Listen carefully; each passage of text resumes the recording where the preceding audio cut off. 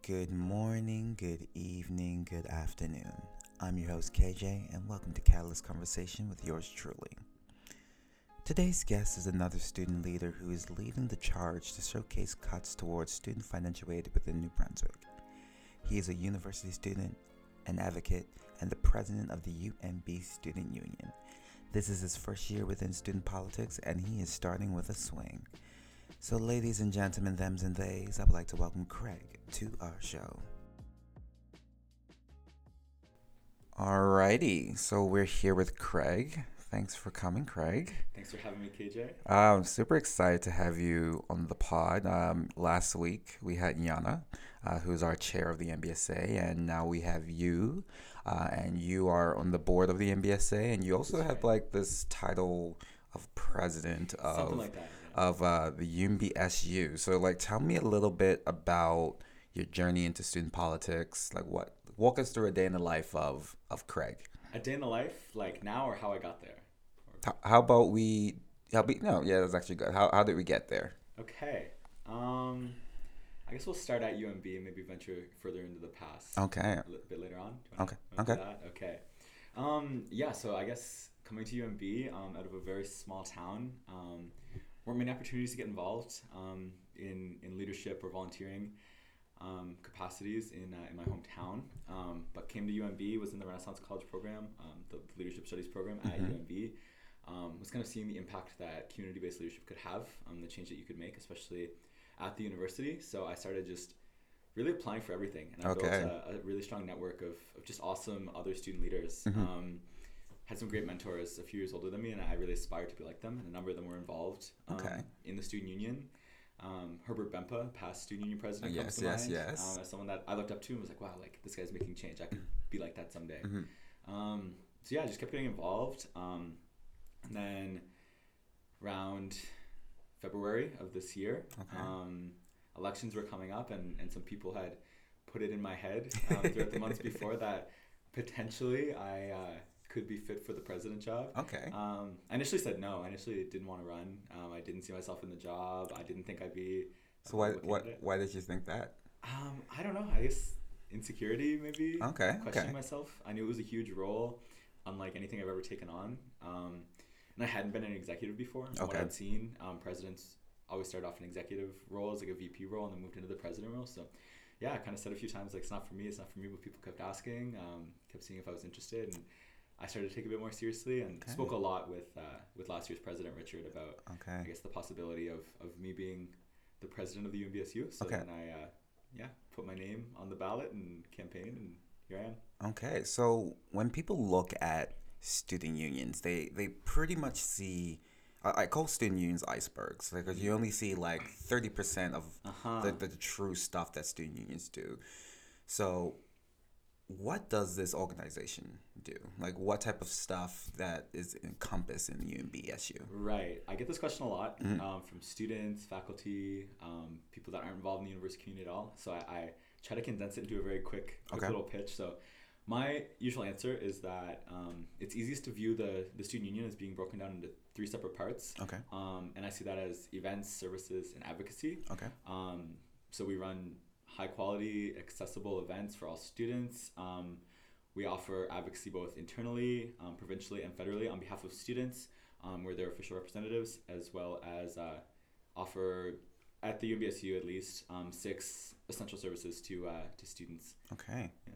Okay. And then you folks also you hire students as well. We do. Okay. So how many students are hired by the UMBSU? I don't know the number, and it kind of comes and goes every day because we have office staff and safe ride drivers, but it would be around 35, 45 students. Okay. Yeah. Like that's a pretty impactful number. Yeah, definitely. It always shocks people when I say it's in that range. Yeah. And then even doing the work that I do, it's like I always constantly talk about the things that you folks are doing on your campuses, and just seemed like the shock on people's faces because like everyone only sees the events or like O Week, and they think that's where the services stop, but it's so complex and it's so impactful, and it's I could talk about I could talk You about love unions so much. I actually I I grew up in unions. Like Yeah. my whole family is heavily involved with unions, so I definitely see the importance of unions. Right. Moving to Canada was the first time I actually saw a student union, Okay. and actually saw young people actually, having the opportunity to run a union. So Right. that really impacted me. It's very And unconventional. yeah, That's the thing. yeah. It wouldn't happen in another setting. Yeah, yeah. Like Yeah. I thought it was funny when I was on the UMBSRC, when I would go home and everyone's just like, "You're an executive of a union." And I was like, "Yeah," and then everyone's just like, "Okay, this doesn't make sense." But it's a very impactful service, and that was Molly in the background there. A very impactful service to have for students, especially within like the post-secondary education sector. So we understand that you're the president. Hmm. So why post-secondary education? Because you said you're from a small community. Where's this community to? Sunny Corner in New Brunswick. It's about half an hour, 45 minutes outside of Miramichi, which is already a small town. Yeah, So. yeah. And then for folks of you who don't know the layout of New Brunswick, it's like on the north, right? Northeast. Yeah. Northeast. Okay. Yeah. So on the top of the province, and then UMB. Like Yeah. how? So yeah. Walk How me did I through. get here? Yeah. Kind How of did you thing? get here? Yeah. Also probably an unconventional path to where I'm from. So yeah, like I said, I'm from a small town. Um, Grew up with the same 40 people that I graduated with. Okay. I was from a blended family. So Okay. my mom has myself and my brother, Mm-hmm. and then my stepfather has 3 sons. So Okay. I ended up being the youngest of 5 boys. growing Okay. up. And I'm the only one to go to university. Okay. So my family, long history in the trades. Uh-huh. My stepbrothers and my brother currently work in the trades. Mm-hmm. But yeah, when I'm growing up, I was always academically inclined. School is where I thrived. I was just really passionate about learning and about Mhm. education. Mhm. I remember being in kindergarten and other kids were going out playing sports and doing whatever. I go home and read every single night, just whatever I could get my hands on. I was Mhm. reading chapter books when I was like 5.5, 6 years old Okay. because I just loved knowledge and picking it up. And I think my family kind of knew that I'd be going to university from a young age, just because school was my thing and I liked it. I felt like I belonged at school. So yeah, as time went on, getting to high school was kind of humming and hawing about what to do. I could see myself in almost any field. Okay. And it's kind of different from other people in that they don't know what they're interested in. I feel like I was interested in everything. I debated if I wanted to be an engineer or a doctor or a banker or anything. I just wanted to do everything. And I didn't want to silo myself at that young of an age. I was kind of thinking, man, like if I sign up for a university program or a professional program or something, I'm kind of slotting myself into a specific path right now when I want to do so much. So all that being said, I found out about the Renaissance College program at UMB in fall of my grade 12 year. And it struck me as just an unconventional, dynamic path through post-secondary. Like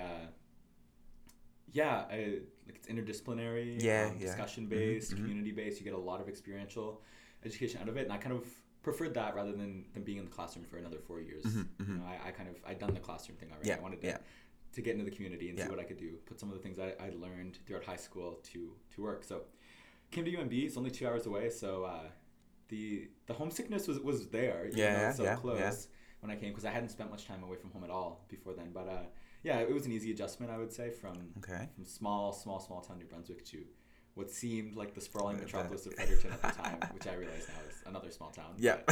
It's it's kind of how I got there. Okay. There we go. So growing up for me, it was you're going to post-secondary education. Like that was the thing you had to do. There was no ifs, ands, abouts. And it was either college, university, something. Like you had to go. Right. Did you have that same experience or? Not so much, I wouldn't say. Okay. My family's definitely very supportive of whatever I chose to do, but both my mother and my stepfather didn't go to post-secondary right out of high school. They went back to college, both in their 40s. And that's the only post-secondary they have. So I think other people's families, if their parents have post-secondary education, they see it as necessary. So you have no other choice but to go to university. But that wasn't the case for me. Okay. I think I was sort of urged towards that path once it seemed like a viable option for me. Once I got to high school and I was still able to perform and be competitive academically at that level. But no, definitely wasn't forced. My family was really open to whatever I wanted to do, and it was my choice. Okay.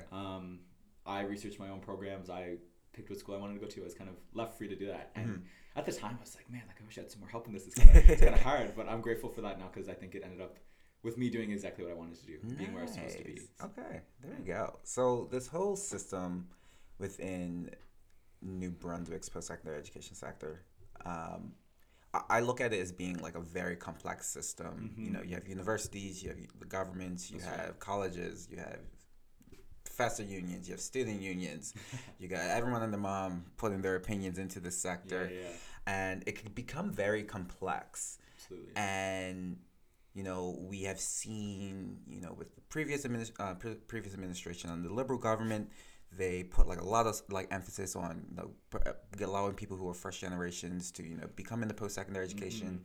And then with this new government where they are looking at a very much a wide lens at GMB and like really crunching down the numbers, and you're seeing like a lot of, you know, pulling back when it comes to student financial aid and the funds allocated for post-secondary education. With all of this topsy-turvy, you know, ups and downs, like what do you feel the state of post-secondary education is in the province? I think, especially with the recent changes to financial aid, it's confusing and complex, and students don't know where they stand within it. Is the problem. I think you put it correctly in saying that there's so many people with their hands in it, and so many people with varying opinions on how to do it right, that you end up with no one being satisfied. It just feels contentious always. Yeah. Working in it every day, that's the first thing I noticed, is that a lot of disagreement, a lot of different ideas about how the system should be structured.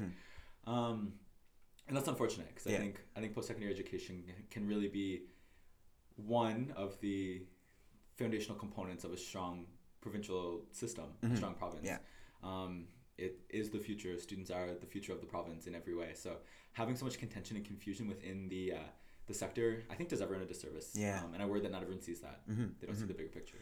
So as a student who is, you know, I'm just here to do my degree or my diploma or any type of thing, like I don't care about what's happening. What do you tell students who are just so confused about the system? Like, how can they get more educated or get more involved with the system and understanding the work that you folks do? Yeah, no, for sure. That's been a huge part of our job since we came into office. My entire executive, I think we noticed very early on, we're very aware of, I guess, the disconnect. Going to a big school, it's great because you get a lot of student leaders to pick from. You have a great community of really engaged, involved students. But you can kind of forget sometimes that the majority of students aren't those people. Exactly. The majority of the students, you know, they're traveling in, staying at the school for 8 hours and going home, and they have lots of other interests and things going on. And the university is not the center of their life, like it is for myself and the people that I'd surrounded myself with for my first 3 years of university. So all that being said, I think the goal was to reach those people however we could. And for us, it's been factual, concise, showing evidence. So even on our own social media, it's just giving the numbers. When students were confused about the changes to tuition or financial aid and all of that, we're like, okay, we're doing our students a disservice if we don't just make this plain for them. So sent out a press release. We put together some nice infographics and good documents and just gave that to students. And let them see the numbers for themselves. Other than that, though, it's hard because students aren't the most engaged with the media or the news. They don't care so much. It doesn't impact their life, or they feel like it doesn't impact their life. So you can encourage students to, you know, like, become the political junkie that I am. Read the news every single morning and stay up to date. But I realize, and you have to recognize that a lot of students don't care enough to do that, and that's completely fine. They have other interests and passions and things they're pursuing. So yeah, I think us as a union just putting that out to students as easily as possible for them to access through things like social media or word of mouth or whatever is how we've approached it, and it seems to be going well. So. Okay, there you go. So all these conversations about the state of post-secondary education, we sometimes forget that how we're actually paying for this and the cost that actually goes into it. And, you know, due to our wonderful constitution, you know, education is a provincial jurisdiction. So the province does put some funds, or I shouldn't say some funds, they put a significant amount, hundreds of millions of dollars into the post-secondary sector. But then on the other side, we have most of our public institutions running physical deficits. Yes. So why do you think this is the case where, you have on the one hand, like these institutions have a significant amount of, taxpayers' dollars, but they're running deficits? Like what do you feel is the shortcoming there? Right. That's definitely a large, complex question. But if I were to give it my best shot, I think it does kind of come back to what you said earlier about the sector and universities themselves being complex, bureaucratic, confusing institutions, and I think that leads to a lot of complexity within it and making it just difficult to manage. It's hard to run an Yeah. institution to that size, I believe. And I think things have been just going the same way for so long that no one's kind of taken a hard look at where money's going within the university Yeah. and questioned, okay, like how can we do this in a Yeah. sustainable Yeah. sustainable way? Yeah. I trust that UMB is working on it with their new strategic plan, and I'll be active in advocating that financial sustainability is a pillar of that plan. But yeah, I think it's honestly just been a combination of oversight and an Okay. unwillingness to change and Yeah. innovate. Yeah.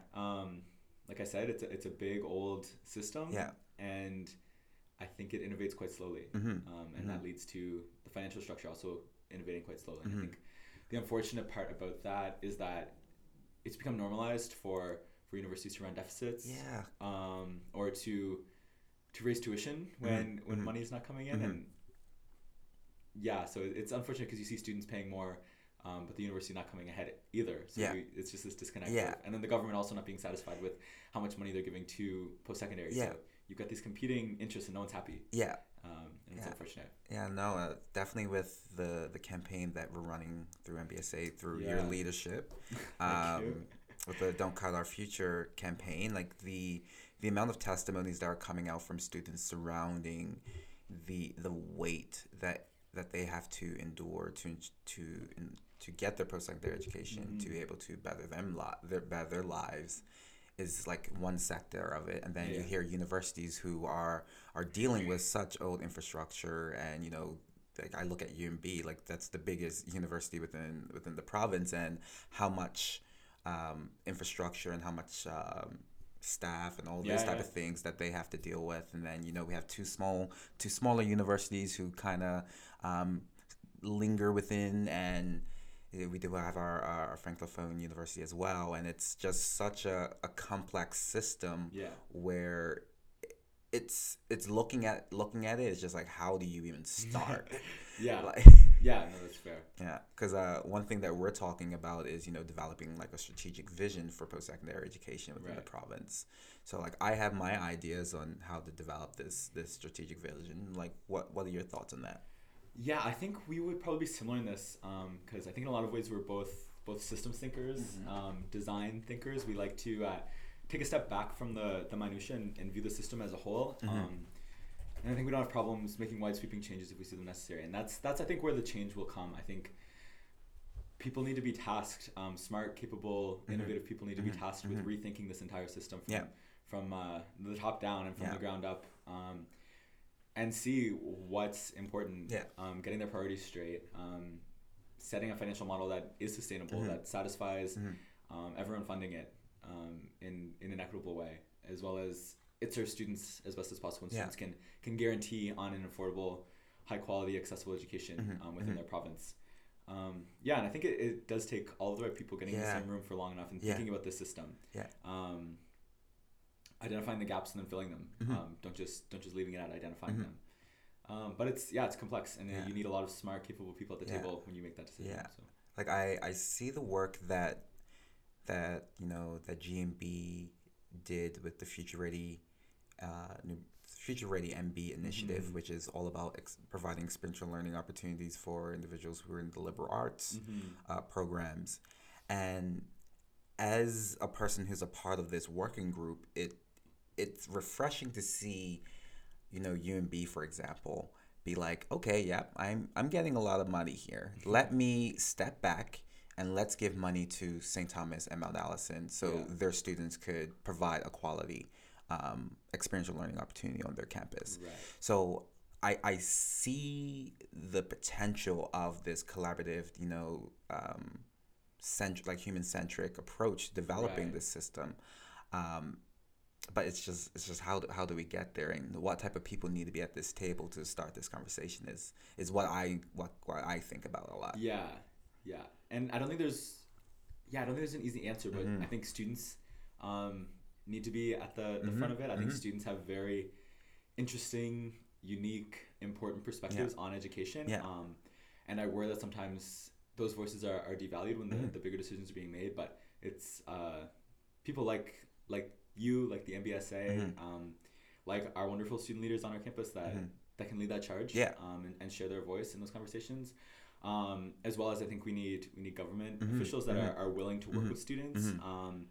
willing to innovate, willing to look at where the gaps are and fill them. And administration as well that wants to be collaborative, Yeah. and want to work across the campuses. I think you highlighted a good point with Future Ready MB that we really saw collaboration between the provinces, universities, and maybe a way that hasn't Mm-hmm. happened recently. Mm-hmm. And I think that's cool. I think it's easy, and I mean even students do it amongst ourselves Yeah. to feel like we're competing with the Mm-hmm. other universities in the Mm-hmm. province. Mm-hmm. We're all fighting against one another. Yeah. We're fighting for students, and we're fighting for funding and all of Mm-hmm. this. But I think when you take a step back and look at it, you realize that UNB, STU, Mount A, UDM, we all offer very, very different educational experiences that Exactly. serve very different people. Exactly. We all have our strengths, Mhm. and I think allowing all of us to play to our strengths, Mhm. and the government seeing that and Yeah. allowing the universities to play Mhm. their strengths as well is when the province will thrive. Yeah. When you have, could you imagine having 4 institutions, all running at maximum capacity, Mhm. and having high quality education offered at all Yeah. of them, Yeah. and having a lot of the problems that we're identifying today being fixed? How amazing that would be for Yeah. the province. Yeah. What our future would Yeah. look like in New Brunswick. Yeah. It's amazing to think about, and hopefully I see it in my lifetime. Mm-hmm. Mm-hmm. And like that's like on a side tangent about just like New Brunswick in general. Like I see the three major cities, they compete against each other. Yeah, The absolutely. north and the south compete against each other. Yeah. Rural and urban compete against each other. But like the moment we, take a step back and look at that whole system, and just like if everyone operated at their full potential, like Yeah. like holy fuck, like like wait to see that happen. And Right? like that's the vision I have. And I tell people every single day, this job is literally the hardest job I've had in my life. Mm-hmm. And the potential of like a vision and a strategic vision of what post-secondary education for New Brunswick looks like keeps me going. Right. Like I just can't wait for the day where we're actually, I get that call being like, okay, so we hear what your students are saying.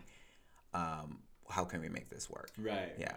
So Well, I'll say as a board director, hearing you say that, hearing that come from my executive director is very exciting. Yeah. To know that you're motivated by the future of this province. yeah, like it's like I would admit when we first started to go down the road for our Don't Cut Our Future campaign, like I was very hesitant to go down that road, but as we're here, I also made sure when I came into this role that I would not try, like I will advise and provide information to the board, but I don't want to interfere with the vision Right. of what a student run organization is. And we're here, we're in it. And the impact that I'm seeing from these students voicing their concerns and voicing their hardship, Mm-hmm. it's really making me now be like, y'all need to fix you need to fix your shit. Like it's like we're putting a face to post-secondary education, because like sometimes post-secondary education looks like as a elitist thing, when in actuality it's really not. Like my parents were first generations going into university. Like you're now a first generation going to university. That's right. And the impact that having any form of education, what that does to individual, like education is the greatest equalizer. And it just blows my mind that we aren't, more people aren't talking about the state of this sector. Absolutely, yeah. I think it is a more nuanced and wider conversation that has to be had, system-wide and province-wide. I think it's so easy to get caught up in the day-to-day of what's happening on one campus, or what one administrator is up to, or something like that. Those are the stories that come out.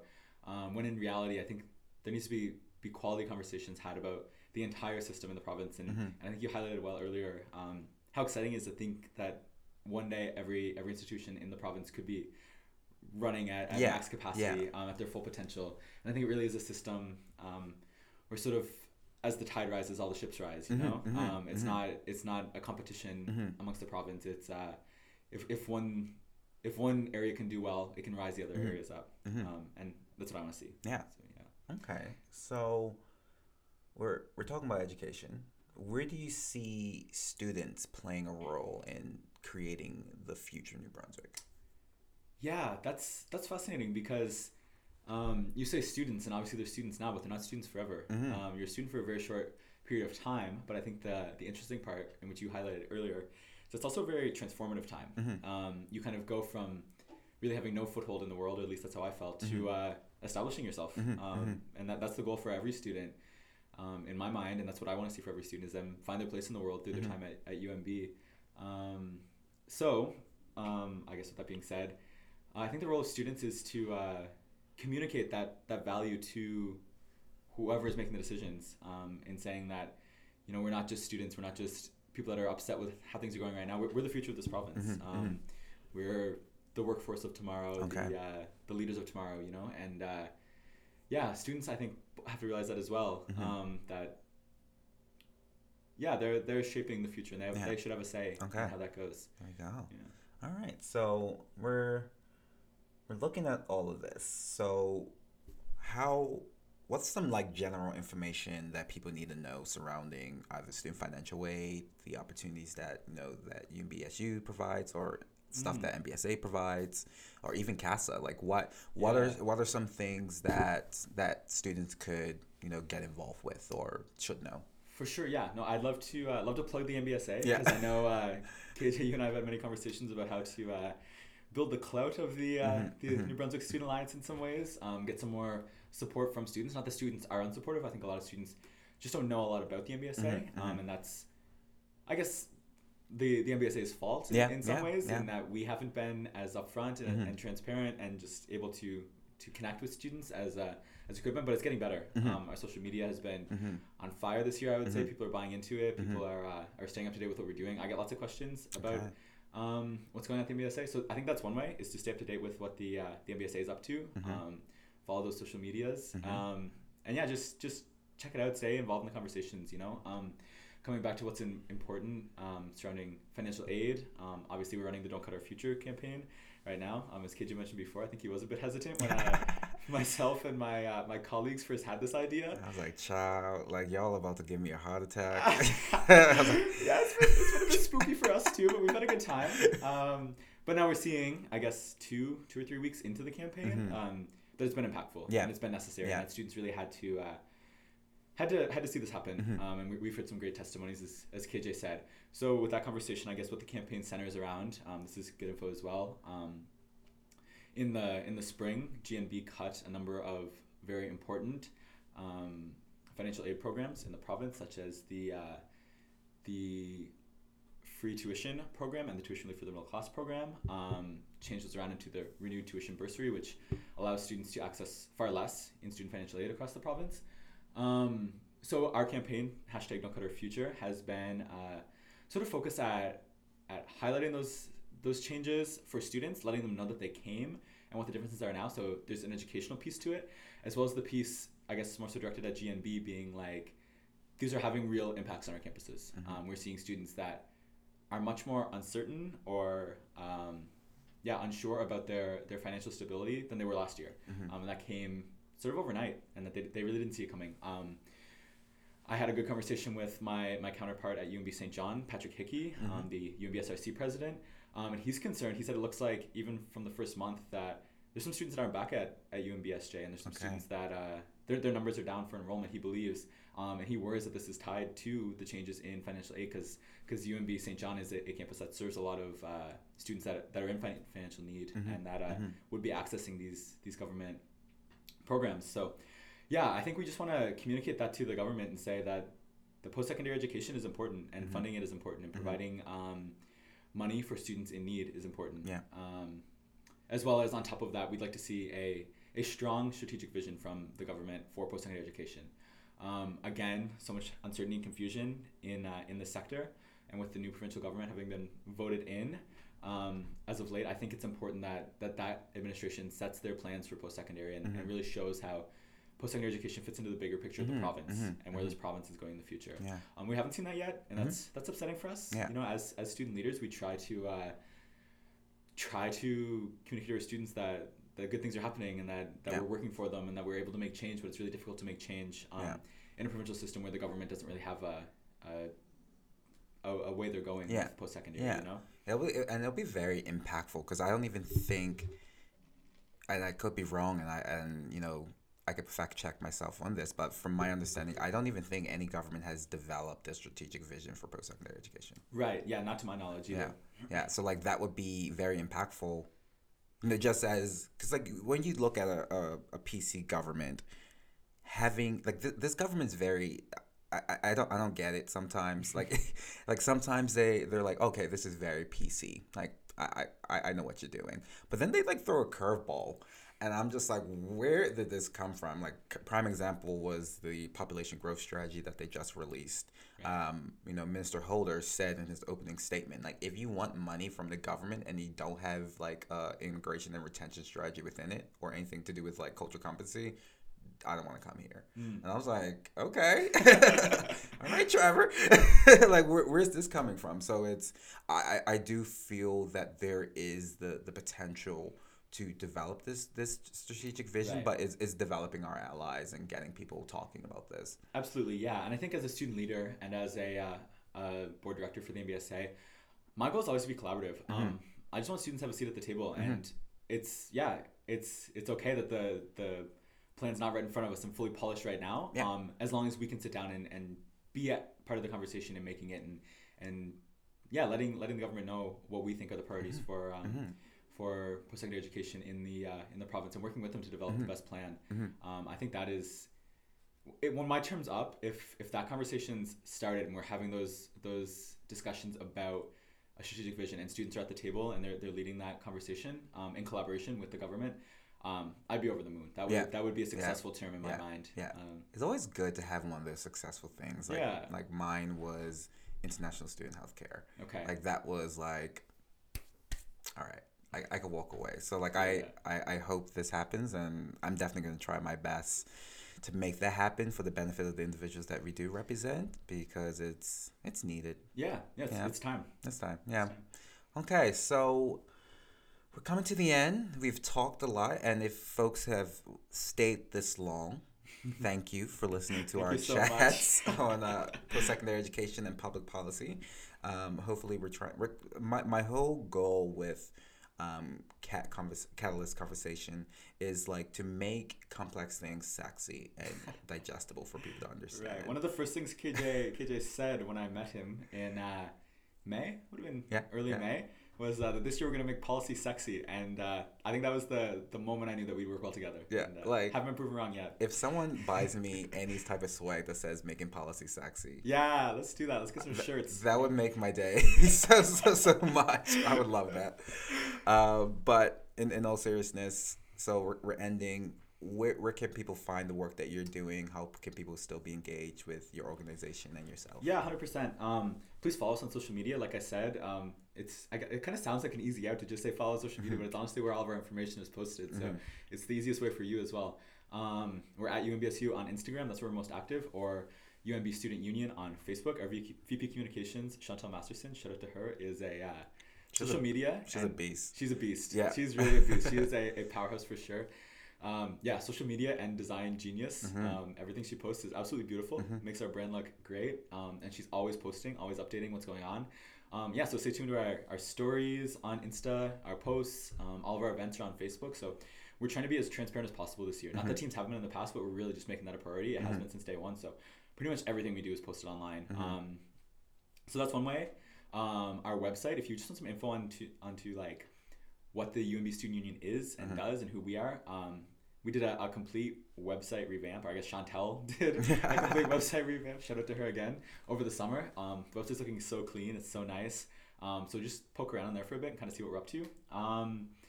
Same with the MBSA. Stay up to date on what we're doing as a board. It's really, really exciting. A really fun part of my job to collaborate with other bright student leaders from around the province. It's been one of the coolest experiences of my life just to get to know these people and work on such a strong team. It's kind of nuts when you think about it for a second that I get to work with all of these amazing, bright, talented individuals that are 20, 21 years old. You know, it's a very unique experience, and I love working with the MBSA. So follow MBSA on social media as well. Yeah, that's a good place to start. Yeah.